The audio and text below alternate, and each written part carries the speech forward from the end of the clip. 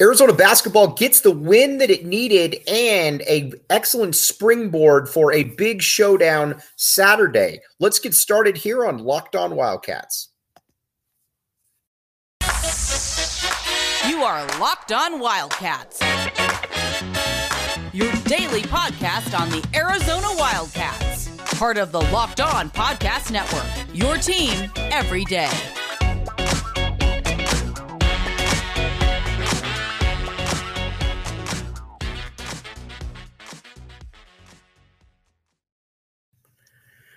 Happy Friday, everyone, and I am your host, Mike Luke. All right, now, Arizona basketball has played terrible basketball by Arizona standards for the past five halves. I don't think that I'm breaking any news there. I think that everybody pretty much knows that. But Arizona got out of its funk in a big way against the Oregon State Beavers. First of all, I want to talk about Oregon State here for a second. There are some, you watch Oregon State and you're like, that's not a team that's going to be winning many games. And it's always baffled me how coaches, when they're in their 10th, 12th, 13th, 14th year, like Wayne Tinkle is at Oregon State, can have the kind of bad teams that they have. And that's pretty much the case. But you know what? Arizona's played some bad teams and they lost or they played close to them. That didn't happen against Washington. And let's talk about Oregon State. And let's talk about why it didn't. First of all, Tommy Lloyd talked about multiple times about how he needed guys. He wanted guys his players to be able to play more of an attacking downhill style. And I think that's basically his way of saying that the guys were playing soft and they were letting the game come to them way too much. And you can we'll go position by position or player by player right there. Let's start with Courtney Ramey. Courtney Ramey, Texas transfer, everybody knows, was absolutely fantastic in Maui. But he is really kind of taken a step back in these past 4 or 5 games to where he's just been shooting kind of not really fadeaway threes, but passive threes, not really attacking, and defensively not doing much either. In this game against Oregon State, he was taking his threes with confidence. And not only was he taking his threes with confidence, he was getting to the hoop, he was finishing, and he was leading the charge on the defensive side of the court. So there's a lot to like about what Courtney Ramey did out there. And let's talk a little bit now about Pelle Larsson. Now, the one thing I think with Pelle Larsson that's odd that I think that I don't get, and I think I speak for a lot of people, is that Pelle, for whatever reason, has somewhat forgot how to shoot. As a freshman at Utah, Pelle shot in the mid-40s. Last year, it went down into the 30s. This year, it's been in the 20s. Now, it's not like he erupted for 9 threes in this game, but he did show more of his shot looked better. I'll put it to you like that. And he was doing it with a little bit more confidence. I think a big part of what Tommy Lloyd wanted from these guys was more confidence. I'm actually going to write that down too as well for something else. And it showed out there. Larsson made a 3, and he had another 3 too that was nothing but net, but it was called off. That looked pretty good right there. Then Azuolas Tubelis, as we know, is an absolute monster. He's the best player on the team by a mile. And he's one of the best players, in the country. And, I'm not really breaking anything, and I'm not really breaking any news right there. Now, when it comes to the rest of the squad, then there's also some good things. Look at Cedric Henderson Jr. coming off the bench. Now, big fan of Ced on this show, but Ced's been a little up and down this year. But he had a nice step back. He had some nice finishes, and he played some really good defense there. Ced looked very good. I was impressed by what I saw from Ced. And then the elephant in the room, Dylan Anderson. Dylan Anderson has not played much this year. And Dylan Anderson, let it be known that he is here to stay. Now, you might say, Mike, who's Dylan Anderson? I'm glad you asked. Dylan Anderson is a guy who's been on the Arizona basketball radar for about 4 or 5 years, out of Gilbert Perry, committed once the Tommy gun took over. And he has been, he has definitely been better than I think a lot of people thought he would be. I've always been a fan of Dylan Anderson. I think a lot of people like Jason Scheer weren't, but that's the reason, because they were all misguided right here. Not with Dylan Anderson. Nobody was. Dylan Anderson wants to be good, and that is a big part of the equation with Big Dylan right there.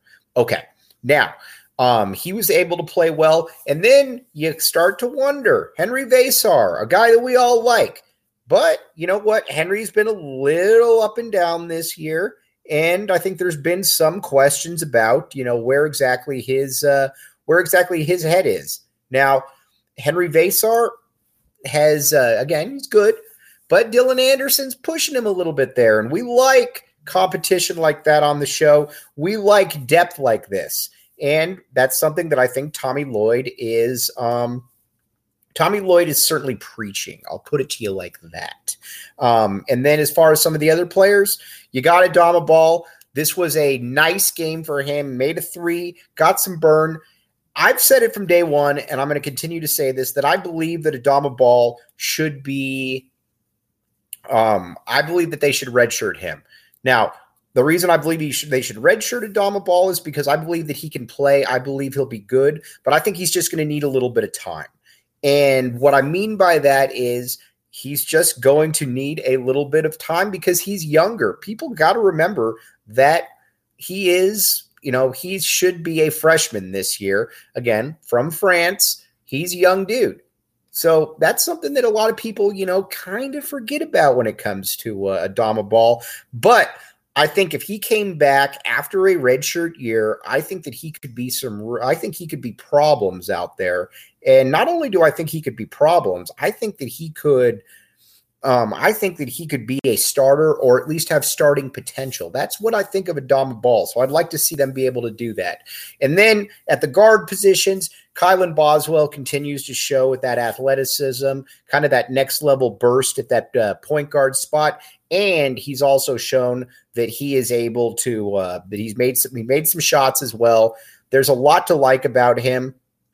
Again, I'm not necessarily sure what his overall upside is, but I do know that he can play, and there is a lot to like about him. And Tommy Lloyd, one thing about Tommy Lloyd that we have definitely come to the realization of is that when he says something about a player, he generally isn't BSing. Think back to when last year when he said that he thought Christian Koloko could compete for the Conference Defensive Player of the Year.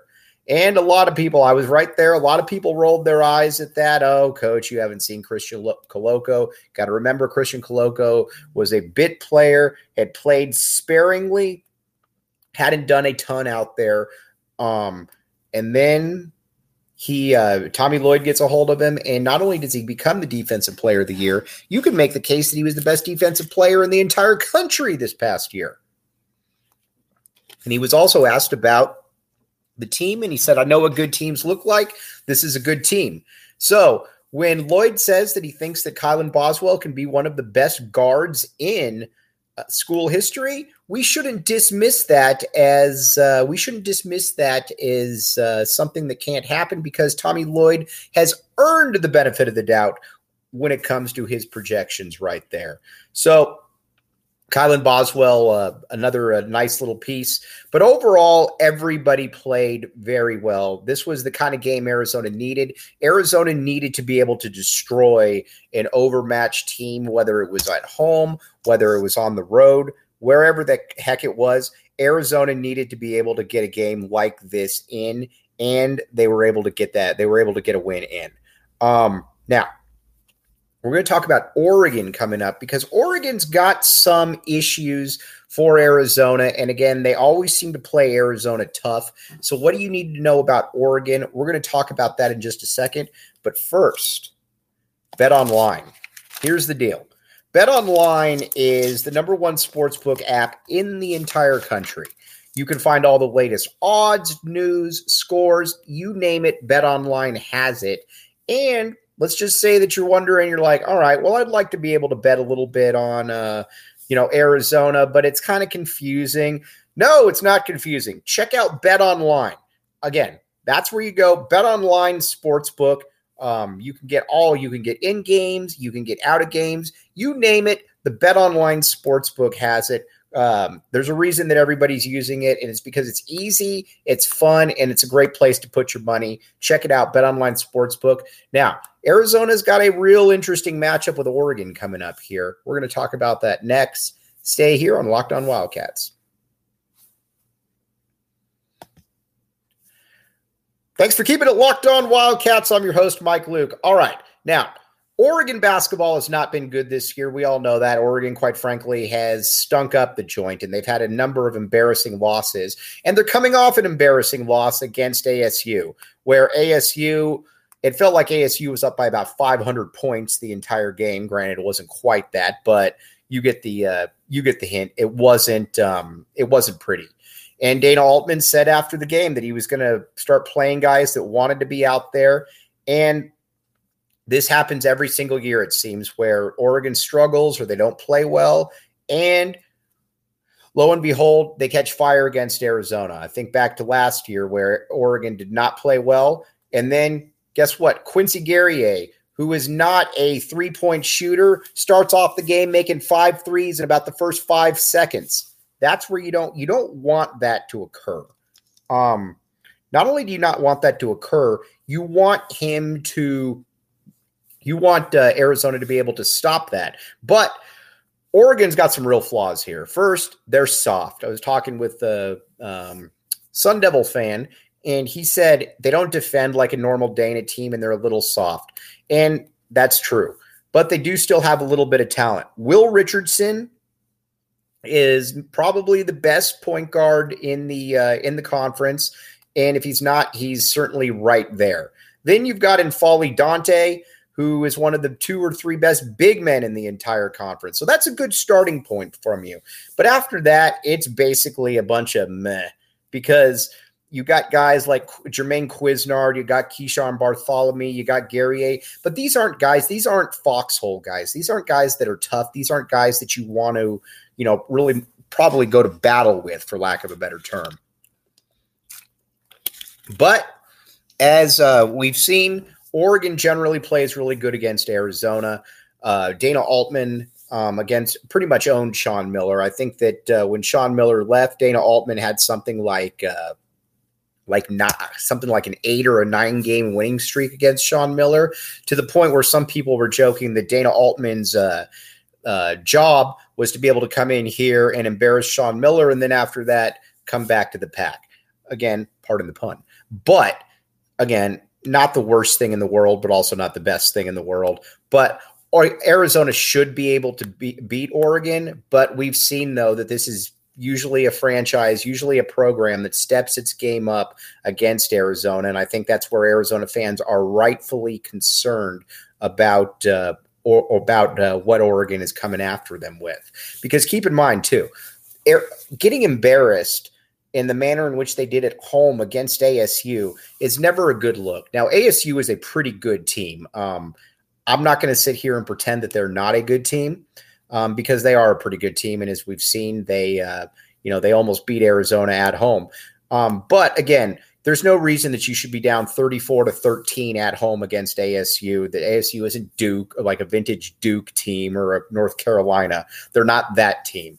And so Dana Altman then had a talk, and he said, I'm going to start playing the guys that really want to be out there. And I think if you're Arizona, that's something that you got to pay really close attention to. But the matchups are almost all in favor of Arizona, and there isn't a reason that Arizona should lose this game.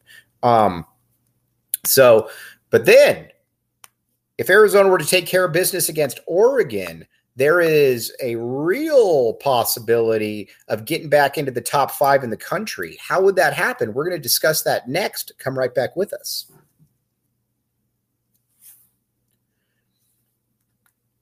Thanks for keeping it locked on, Wildcats. I'm your host, Mike Luke. All right, now we're jumping into hypotheticals here. Some people don't like jumping into hypotheticals. I do like jumping into hypotheticals, and that's why we're going to do it. So let's just say that Arizona beats Oregon as well.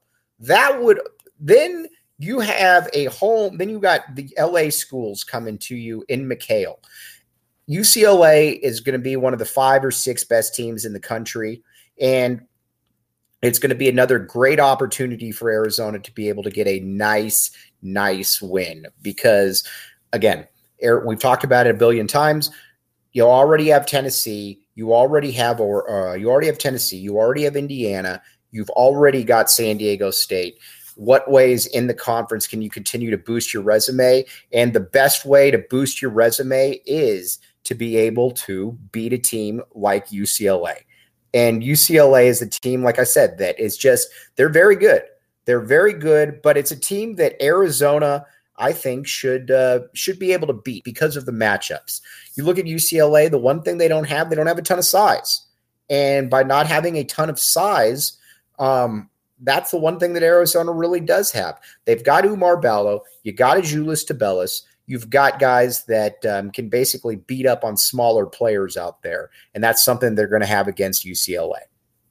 Now, so if Arizona were to beat UCLA, then it becomes fascinating because then Arizona's resume kind of sticks with about anybody out there, to be honest with you. How many teams would have wins against Tennessee, which is going to be a top 10 team all season, UCLA, which is going to be a top 10 team, San Diego State by the end of the year is going to be a top 15 team, Creighton's up there as well, and you'd have another chance to be able to get UCLA. And then we didn't even discuss USC.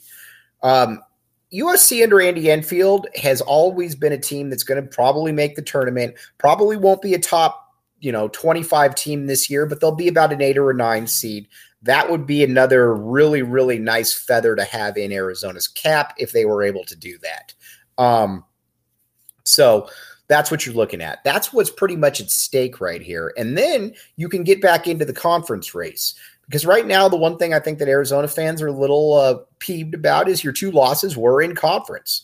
And, that's a blessing and a curse because you needed to win these out-of-conference games, but you've lost to Washington State and you lost to Utah, which are not losses that you want to that you want to have. But you know what?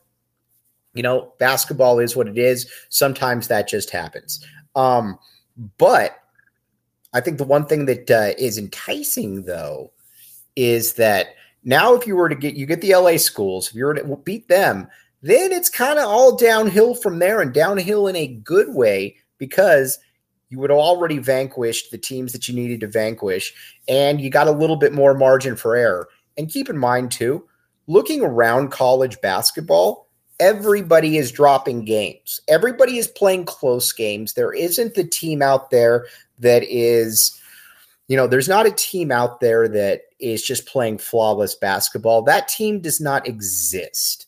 Heck, you look at UCLA. They're 5-0 in conference, but they barely beat Washington State by 1. Now, granted, Arizona fans know about Washington State, but they haven't looked perfect as well, and that's something to certainly keep in mind. But right now, Arizona they took care of business, what they needed to do out of conference. So now it's about taking care of business in conference. And that starts, like I said, with getting that Oregon win. Then after you get that Oregon win, you can then look at the LA schools, because then if you get the LA schools, then you're looking at something totally, where your resume pretty much stacks up against anybody, including those who don't like the Pac-12, who will always look to minimize the Pac-12. But Arizona would be right there. All right. So again, great win for Arizona. Wanted to talk about this win and what it means big picture and what the importance of beating Oregon this coming week. And then looking ahead a little bit to the LA schools, because again, it's not often that you got a top 5 team coming into McHale. And it's also not often that you can really boost your resume in that regard. So again, lots of really good stuff from Arizona. And we will, as always, We will be back with you on Monday because we're going day by day. But appreciate everybody out there listening. You have a great weekend. You have been listening to Locked On Wildcats.